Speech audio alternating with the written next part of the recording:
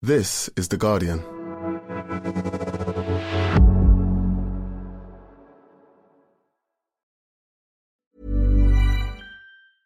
Finding your perfect home was hard, but thanks to Burrow, furnishing it has never been easier.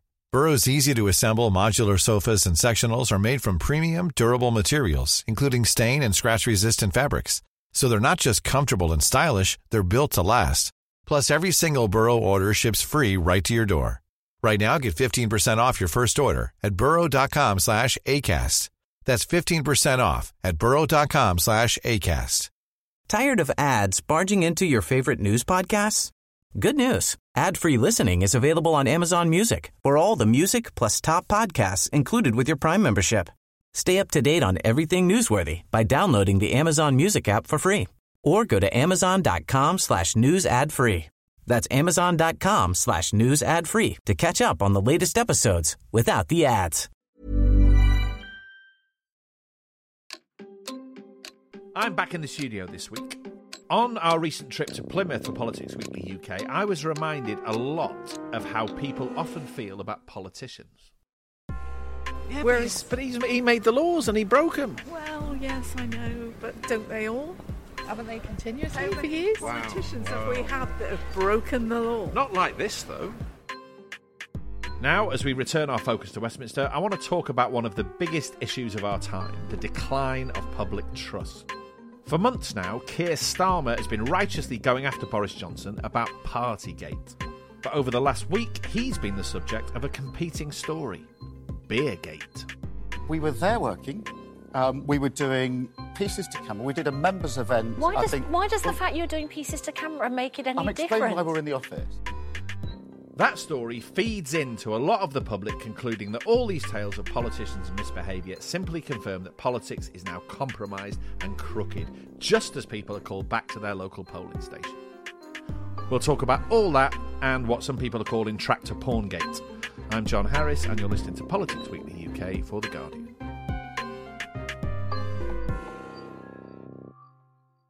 Joining me today are The Guardian columnist Raphael Behr and Sonia Soda, a columnist for The Observer and The Observer's chief leader writer. Hello to you both. Hello, John. Hi. Hi, it's nice to see you again. Before we talk about Boris Johnson and Keir Starmer in any depth, I wanted to ask you about Elon Musk being poised to take over Twitter. I don't think the deal is quite there yet. And you both tweet to a lesser or greater extent. Sonia, you tweet quite a lot, it's fair to say. Yeah, I go through sort of spurts of tweeting quite a lot, and then sort of less so. But yeah, I do use Twitter. You're right, a lot. I'm looking for an excuse to give up, I think, or to certainly dial down my use of it. And Twitter being owned by someone who strikes me as a complete prat is quite a good excuse, really. Yeah, I was definitely a Twitter addict, and it was, like any addiction, it was really doing me harm. And dialed it down a fair amount. I still use it, but nowhere near as much as I used to. But does Elon Musk being poised to own it, is that going to make the difference? If it flushes out the weird fact that we are all generating free content for this company that owns this extraordinarily powerful tool, a transnational thing that is politically influential. You just look at the role that Donald Trump had on the damn thing, and raises the question of, is this actually a public square? If so, why isn't it public? And who actually controls it and who gets to set the rules? If we have that conversation, it's a good thing, frankly, if it forces that conversation, because that's actually the conversation we need to have. Do you think, Sonia, if it wasn't owned by a big corporate interest, you'd tweet even more? I mean, I know for a fact that about 6 months ago, you took conditioner. I don't want to say this, but you took conditioner at the shower, not shampoo, by mistake, because you tweeted it.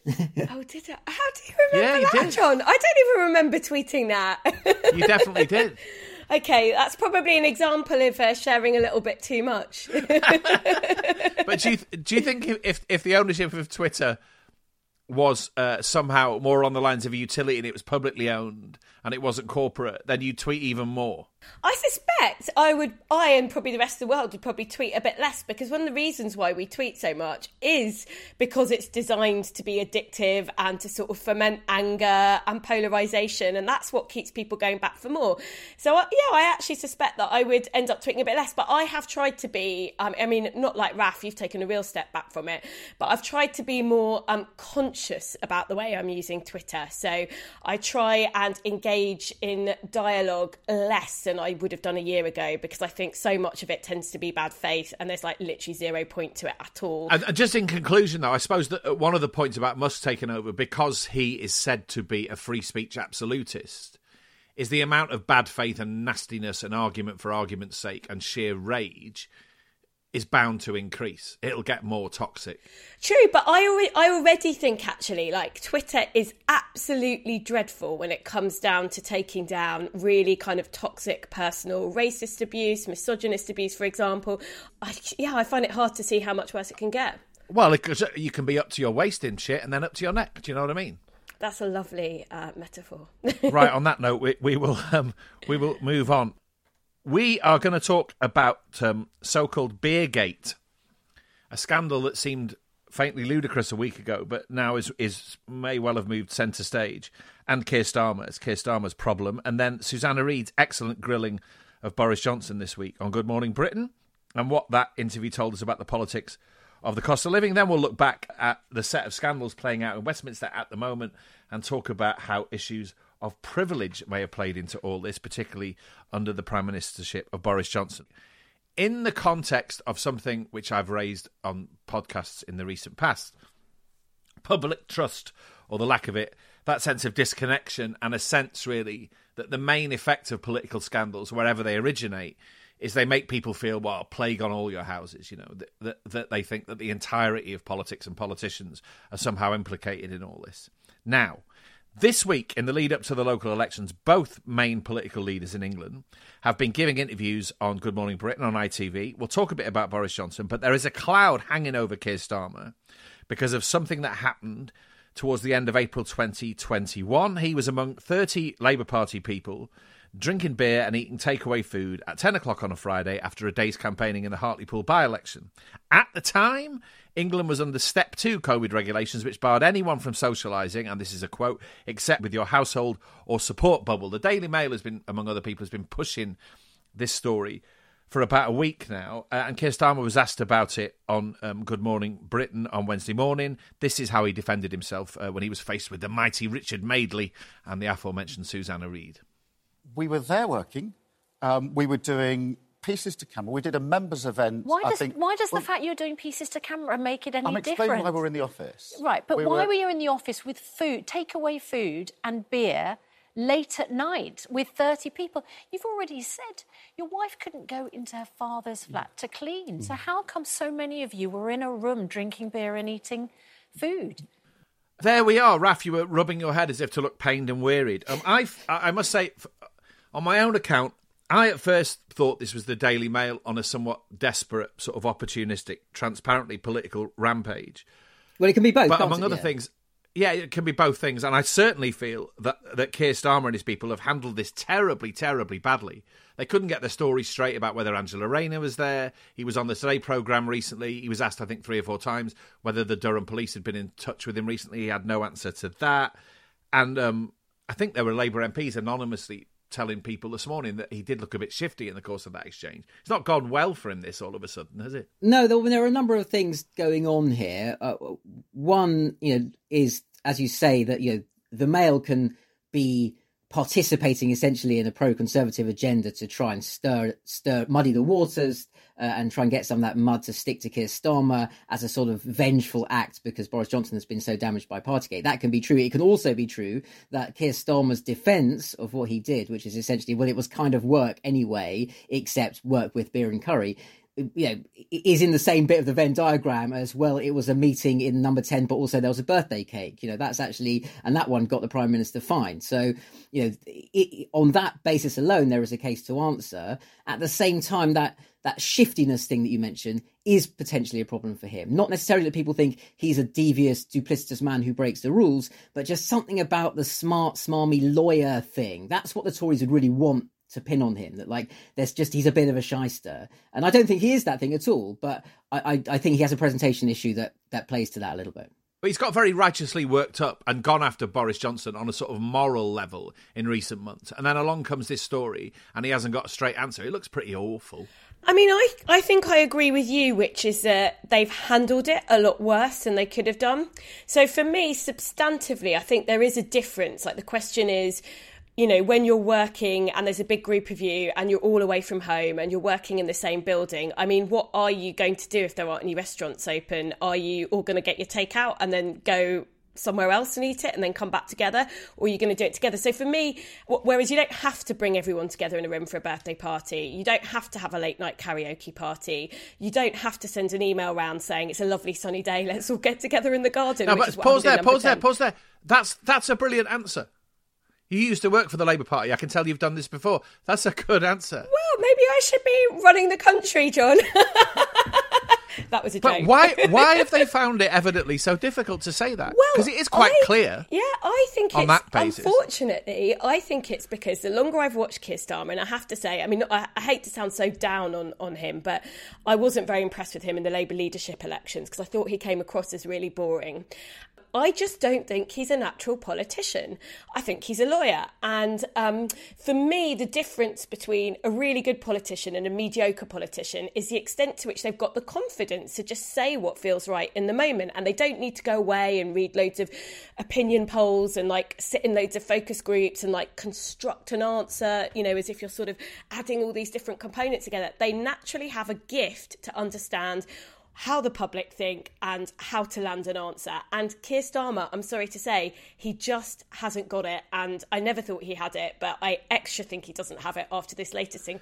There's another thing this perhaps tells us about Keir Starmer, which is that I think he's been following what you might call a small target strategy, which is not saying much or doing much, really. So as you present as small a target as you can to your opponents, which is why then a lot of voters think he's sort of boring and he sits on the fence and he's tedious and he's sort of blank. But the problem with being blank is you constantly run the danger of someone else portraying you and coming up with their own story about who you are because the public don't know you. And if that story is now that you're a hypocrite and you've got an immoral fury about something you were doing yourself, he hasn't really got an answer to that because the idea of who he is isn't really there with the public.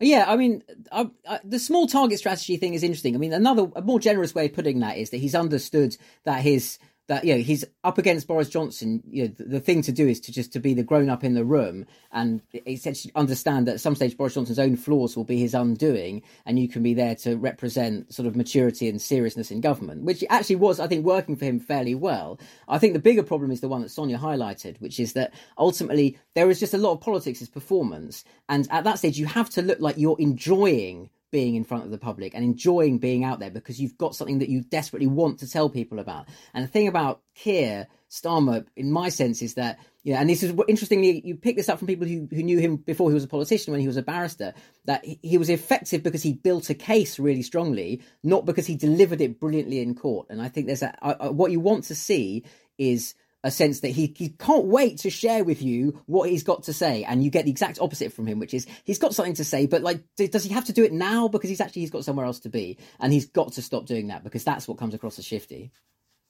I mean, I think what this says to me is that even before so-called Beergate, thanks chiefly to the Daily Mail, became a thing, my sense, particularly when we went to Plymouth last week and talked to voters, was that Partygate was encouraging this idea of the rot running much wider and deeper than Boris Johnson, and somehow it gave people another reason to think the worst of all politicians. And the problem is, if you've got another story then about the leader of the opposition, then that point is taken to its logical conclusion, and you've got a real problem about public trust. That's what worries me about this. Now, let's move on to Boris Johnson.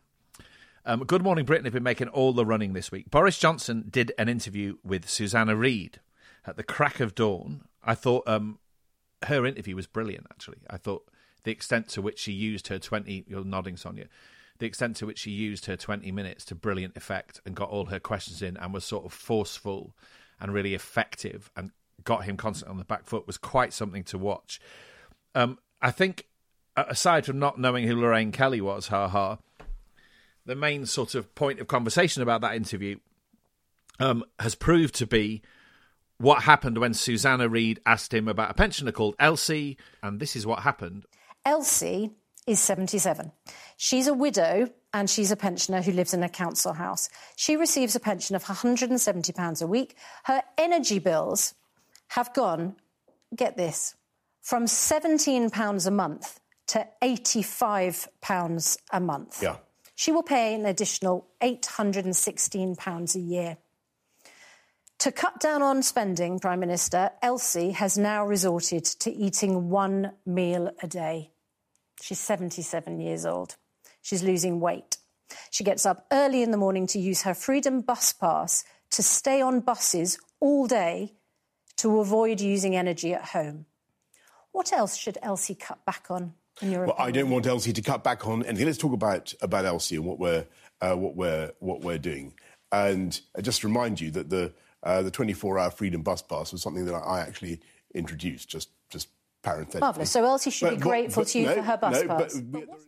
Astonishing. It's not even true. That's the thing. It's massively narcissistic to basically think, well, the most important thing here is, can I just polish a little bit of my record here? And it's even a kind of a falsification of the record. I mean, he sort of extended it to 24 hours, but the actual Freedom Pass, the bit that this poor woman was using to get on the bus first thing in the morning, that predated Boris Johnson. It's the most extraordinary combination of, to take someone else's unhappiness and misfortune, sort of squeeze it through the weird kind of effects pedal of your own narcissism, so it becomes this weird distorted echo effect of slight self-pity and evasion. God, what an utterly repellent thing to have said, frankly. And that's objective analysis, not opinion, I just gave you. I mean, there's a serious point here, which is, on the one hand, it's just so callous and so revealing of how our Prime Minister thinks in the moment. But on the other, when you set it aside, it really starts to make sense of some of the terrible policies that we've seen and the terrible battles the government has picked over the last couple of years. I mean, going to war with Marcus Rashford, not once, not twice, but 3 times over holiday hunger, childhood holiday hunger. I think it really is quite revealing, actually, of the extent to which, they hear about these experiences. And it's quite clear he doesn't care that much, does he? And the thing is, I suspect that as ministers are asked more and more about the cost of living, and as the cost of living gets more and more impossible, we're going to see more and more of these moments. I mean, not long after Johnson's one, we had another one on the day we're talking. George Eustace, the DEFRA minister, was asked what families who are experiencing the cost of living crisis should do, and he said this. Generally speaking, what people find is that by going for some of the sort of value brands rather than, own branded products, they can actually sort of contain and manage their household budget. But it will undoubtedly put a pressure on household budgets. And of course, it comes on top of those high gas prices as well. We need to be careful here, though, in terms of, obviously these things are kind of ludicrous and why do we need to be careful? They're not being careful. Be careful about reading too much into how the effect that this might have. I mean, I remember there was a lot of this. Do you remember, Francis Maud and, keeping a jerry can of petrol in your bathroom and kitchen suppers? Do you remember? I mean, when David Cameron and George Osborne, two, an old Etonian and some St Paul's or whatever school George Osborne went to, two basically Bullingdon posh boys inflicting austerity on the country. Labour tried so hard to go to town on this stuff and say they're out of touch and they were posh, and it was all true, and David Cameron won a majority at the end of it. And I think there is an element of this that's sort of priced in with the Tories, and at the moment it's particularly damaging and harmful, but I don't know to what extent that will really shift the dial in terms of attitudes to the Conservative Party as distinct from general anger about the economy. Doesn't that go back to what? Can we just say this? Doesn't that go back to what Sonny said a moment ago? Which is the point: is this symbolises where they are in all sorts of ways, and so if they're making these awful statements in the midst of putting up national insurance and batting away any idea of a windfall tax on the energy companies and essentially having no real meaningful, substantial answers to the rising cost of living, then these things acquire weight, don't they? Yeah, I think they tell you something. So to clarify, I mean, obviously it does a lot of damage and it's bad and it's, aligns with existing problems that the Conservative Party brand has. I just don't know to what extent, if in a year's time, the economy, the inflation has worked its way through the system and the economy is picking up again, people will really remember this and go, those evil bastard Tories, I'm never voting for them again. I'm going to vote Labour instead. What will really be on people's minds when it comes to the next election is the reality of the economy, how it's making its felt on their household budgets. And I think the big difference between 2015 and 2022 is that the economy in 2022 and the amount that people have to stretch a dwindling amount of income to sort of cover real basics like heating, food on the table, etc., that is going to feel profoundly worse for a lot of families in 2022. When that lack of care starts to make itself felt in people's, really felt in people's everyday lives, I find it hard to see how the government will not suffer some consequence for that, even if it doesn't sort of hand Labour a stonking 1997 level majority. Because let's face it, Labour have got a lot to do before they ever get anywhere near that. Also imagine ministers and the Prime Minister saying things like this come the autumn. Because the extent of the cost of living crisis by that point, I think that all the signs are it's going to be unthinkable. And they need better policies, but also, whether they can sound different notes on this is an interesting question because it shines light on the sort of people they are. And I would expect this distance between the people in power and what huge numbers of people are going through is going to become even more pronounced. Anyway. So micro thought on that. Also, the fact that Rishi Sunak now goes into this damaged by other things also is a massive vulnerability for the government because they haven't got a chancellor. OK, Rishi Sunak is stuffed and he's paying £12,000 a year to heat a swimming pool. Did you know that? There's another one of those things. Right. Really, it's like 1789 all over again. Let's pause for a minute. We're going to talk next about the sudden attention, quite rightly being paid to sleaze and sexism in Parliament.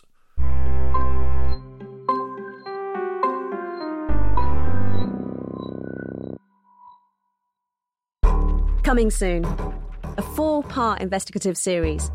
A new civil rights division has been set up in New Orleans. Their task? To re-examine thousands of cases and work out whether those people should still be in prison.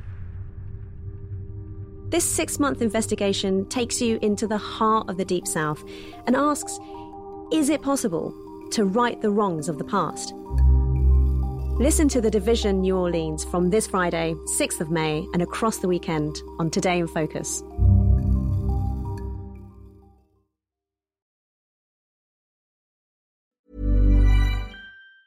Hey, I'm Ryan Reynolds. Recently, I asked Mint Mobile's legal team if big wireless companies are allowed to raise prices due to inflation. They said yes. And then when I asked if raising prices technically violates those onerous 2-year contracts, they said, what the f*** are you talking about, you insane Hollywood ass f- So to recap, we're cutting the price of Mint Unlimited from $30 a month to just $15 a month. Give it a try at mintmobile.com/switch. $45 up front for 3 months plus taxes and fees. Promo rate for new customers for limited time. Unlimited more than 40 gigabytes per month. Slows full terms at mintmobile.com.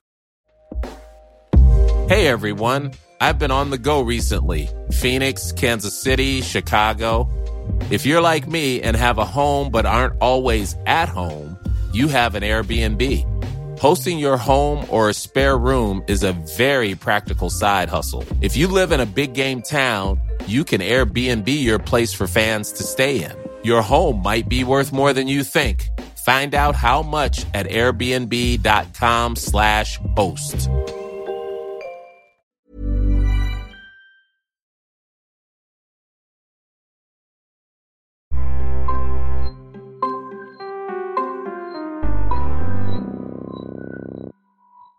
Welcome back. Now, one of this week's and last week's, in fact, most obvious political questions. Is there a culture of sexism and misogyny in Parliament? Clearly, those things are nothing new, but they've zoomed into the foreground very recently because of two things, really. The resignation of the former Conservative MP Neil Parish and the sexist treatment of Angela Rayner in a series of Daily Mail and Mail on Sunday articles sprinkled with off-the-record quotes from Tory MPs. So just to give us a reminder of what's been happening, here's Neil Parish, the former MP for Tiverton and Honiton. The situation was that funnily enough, it was tractors that I was looking at, and so I did get into another website that had a sort of very similar name, and I watched it for a bit, which I shouldn't have done. But my biggest crime, is that on another occasion I went in a second time. And that was deliberately? And that was deliberate.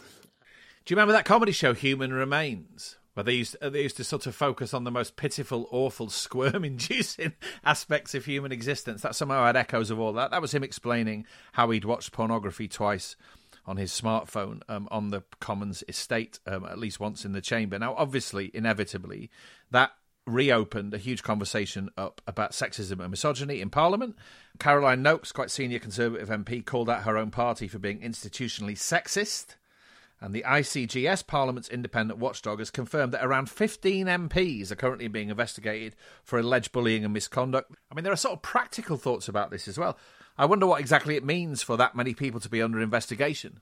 I mean, are we looking at sort of even more by-elections imminently?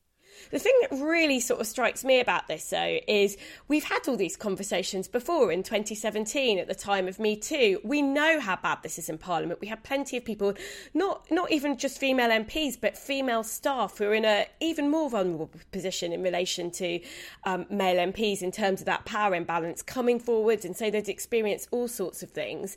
And you would have hoped that that might have led to some form of change, but it hasn't. And it feels like we're kind of in exactly the same place. There's obviously been this lag, hasn't there? That whereas other workplaces, I mean, even 20, 25, even 30 years ago, began to be mindful of sexism and misogyny and to make changes, it does feel like Parliament's lagged behind. But then also, I spoke to someone the other day who said they'd spoken to a number of women Tory MPs about this, who felt that there was a sense of a bad example being set from the top, really, and that Boris Johnson's premiership had maybe set things back in the sense that he sort of embodies, do what you like, a general sense of impunity. One could argue that in his own sort of backstory, the treatment of women on occasion hasn't been very, very good. He certainly had a habit of saying offensive things for the sake of causing offence. And all of that stuff then feeds in to the atmosphere getting worse under his watch. What do you think of that idea? I mean, I do think that who is at the top really matters in terms of leadership. And so it certainly won't have helped that Boris Johnson is Prime Minister. But I do think, I mean, this is such a long-standing issue. And I think actually the problem, because I mean, it's also an issue in the Labour Party as well as the Conservative Party. It's a cross-party issue. And I think actually some of it just comes down to the fact that people just can't, changing cultures and creating a culture of zero tolerance around misogyny and sexism and inappropriate sexual conduct in the workplace. That's really hard work. It takes quite a lot of effort and it has to be a priority of the people who are running an institution or an organisation. And quite frankly, I just don't think people care enough. Do you want to hear the sound, perhaps, of someone who doesn't care quite enough? Here's Kwasi Kwarteng. I don't think there's a culture of misogyny. I think the problem we have is that people are working in a really intense environment. There are long hours. And I think generally most people know their limits. They know how to act respectfully. But there are some instances where people don't, frankly, act according to the highest standards. You ever found that, Raf? You work long hours and by about the 11th hour in the office, you just suddenly start hating women. Or just suddenly feel you need to put your hands on someone you don't know because, they're there. Suddenly, look, it's interesting. I mean, two things, really. One, I think Sonia's right to point out that, there's been an issue with this in the Labour Party as well. You skimmed over, John, I think quite an important point here, though, which is about there's no kind of HR function, particularly not in an MP's office. The MP hires the researcher. In terms of how this connects with the Me Too moment that we had a couple of years ago that should have been a bigger cultural event in politics. It reminds me of that great phrase, whoever coined it, saying politics is showbiz for ugly people. It is quite showbiz. So it's like the music industry or the film industry in the way that someone has an aura of power. That's how you get promoted. You have to get close to that person to get promoted. There's no actual procedures. It's such a trade and a barter of power for influence. And I think it's actually something of the psychology of these people that it expresses itself in really, really appalling behaviours and without any kind of cultural institutional restraint.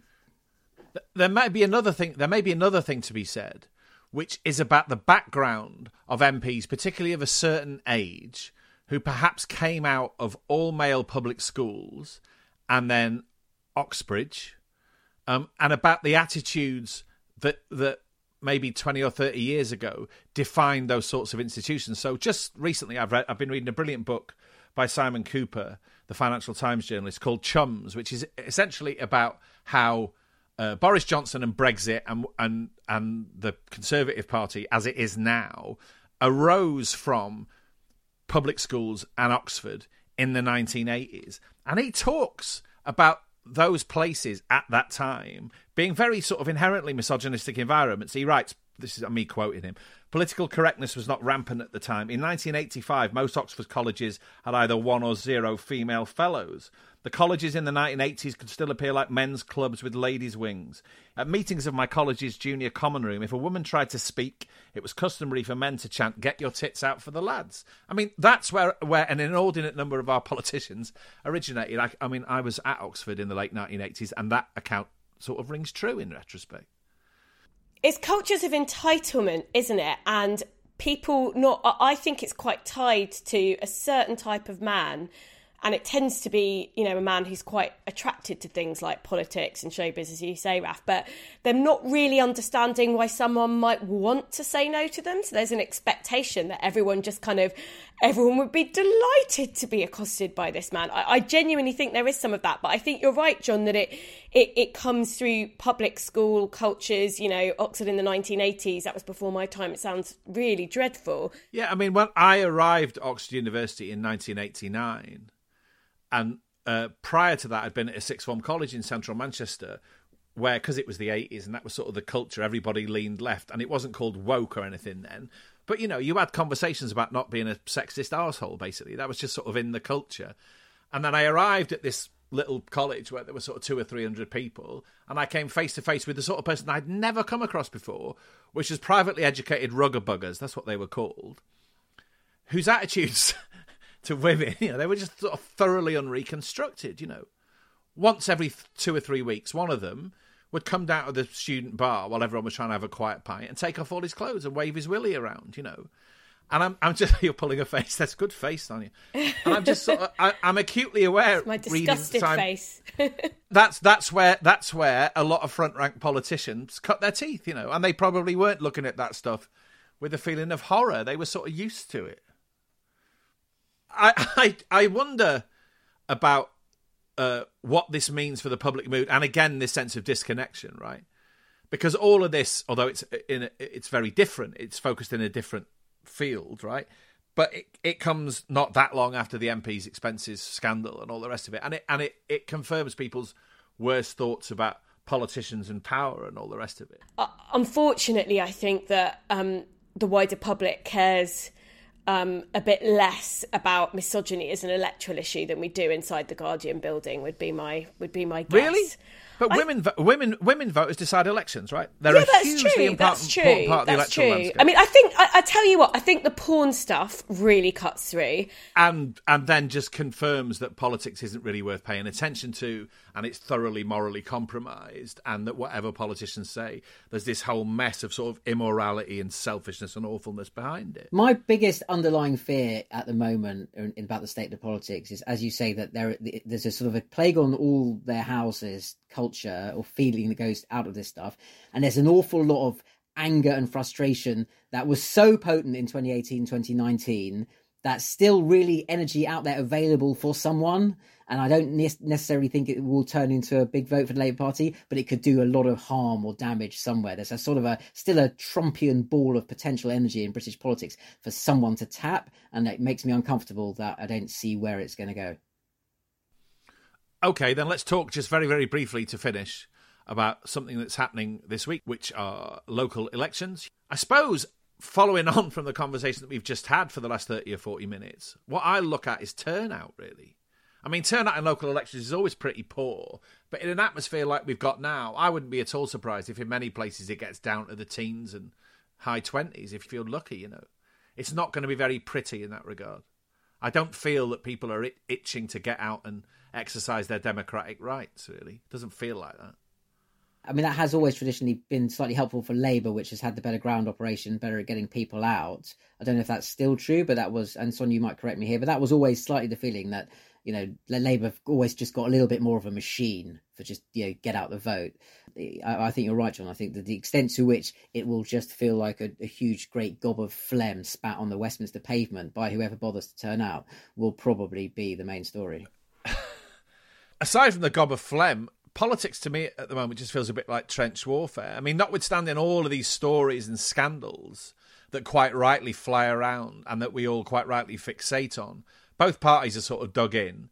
In most polls, there's about 5 or 6 percentage points between them, and that feels to me like the way it's going to stay for quite a while. So in that sense, much as it would be nice to get in a real lather of excitement about these local elections, it's not really going to be like that, is it, Sonia? I don't think you're nodding again. No, I don't think so. I think politics to me at the moment feels quite negative. So it feels like scandals and really negative stories breaking. There are some really big questions facing us as a country over the next 20 or 30 years. Things like how we're going to pay for social care, how might we want to reform our system of post-18 education, like really big questions. I find politics quite hard to get excited about at the minute, let's put it like that, because it doesn't feel like we're talking about the long term. And we do it for a living, so imagine how people who aren't paid to care about this stuff feel about it. Well, we're about to find out, I suppose. I mean, there are a few flashes of interest. I will be interested to see, for example, whether commuter towns and suburbs that have traditionally been Tory carry on this sort of passage to the political left, which has been accelerated by things like people moving out of London and working from home increasing. I think that's going to be very interesting. It will be interesting to see if the Labour Party is making progress in the so-called Red Wall. It's not without interest, this stuff. I'm saying that as someone who's paid to be interested and excited about it, but do you know what I mean? It's not completely tedious. It will tell us something. Worthing will be interesting in the former of those categories. Bury will be interesting in the latter. These are... But we're nerds. Yes, well, Worthing is a perfectly nerdy place on which to end. Much as I love talking about Worthing. Maybe we'll be back next week to talk about Worthing in a slightly Worthing way. Anyway, thank you so much for joining us today, Raphael Behr and Sonia Soda. Thanks, John. It's been great. Yeah, thanks for having us on, John. And thank you to you for listening. One more thing before you go. The Glastonbury Festival, Glasto, is finally back after 2 long years. And as part of our partnership with the festival, we have 10 pairs of tickets to give away. To enter worthy winners, that's the name of the competition, ho-ho, all you need to do is to nominate someone you believe deserves to win one of 10 pairs of tickets to Glastonbury. The prize draw ends on the 8th of May, so you don't have much time left to enter. Enter our prize draw worthy winners to nominate someone you think deserves to win one of 10 pairs of tickets to this year's Glastonbury. Check the details on this podcast page for how to enter. This episode was produced by Natalie Katena, the music was by Axel Kacoutier, and the executive producers are Maz Ebtahaj and Nicole Jackson. We'll see you again next week. This is The Guardian.